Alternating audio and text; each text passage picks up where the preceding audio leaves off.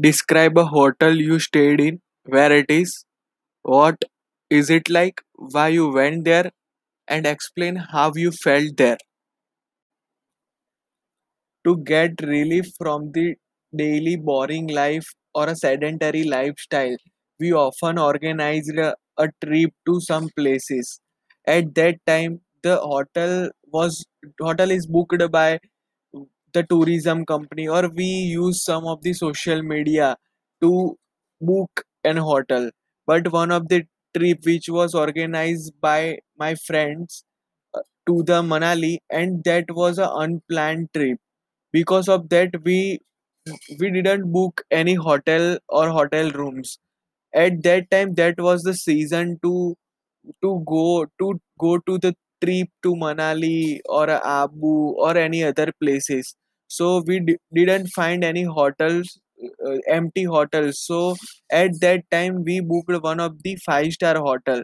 The hotel was too precious and also contains so many rooms.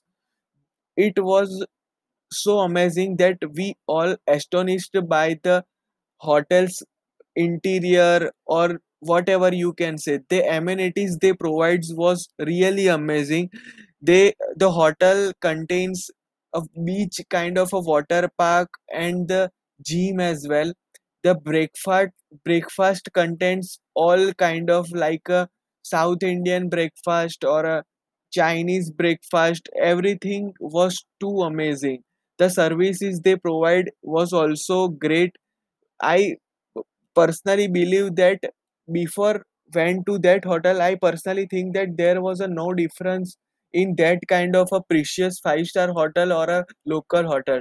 But after visiting that hotel, I really can definitely can say that you should try once in a life that how they serve you, how they provide their service after spending you that amount of money.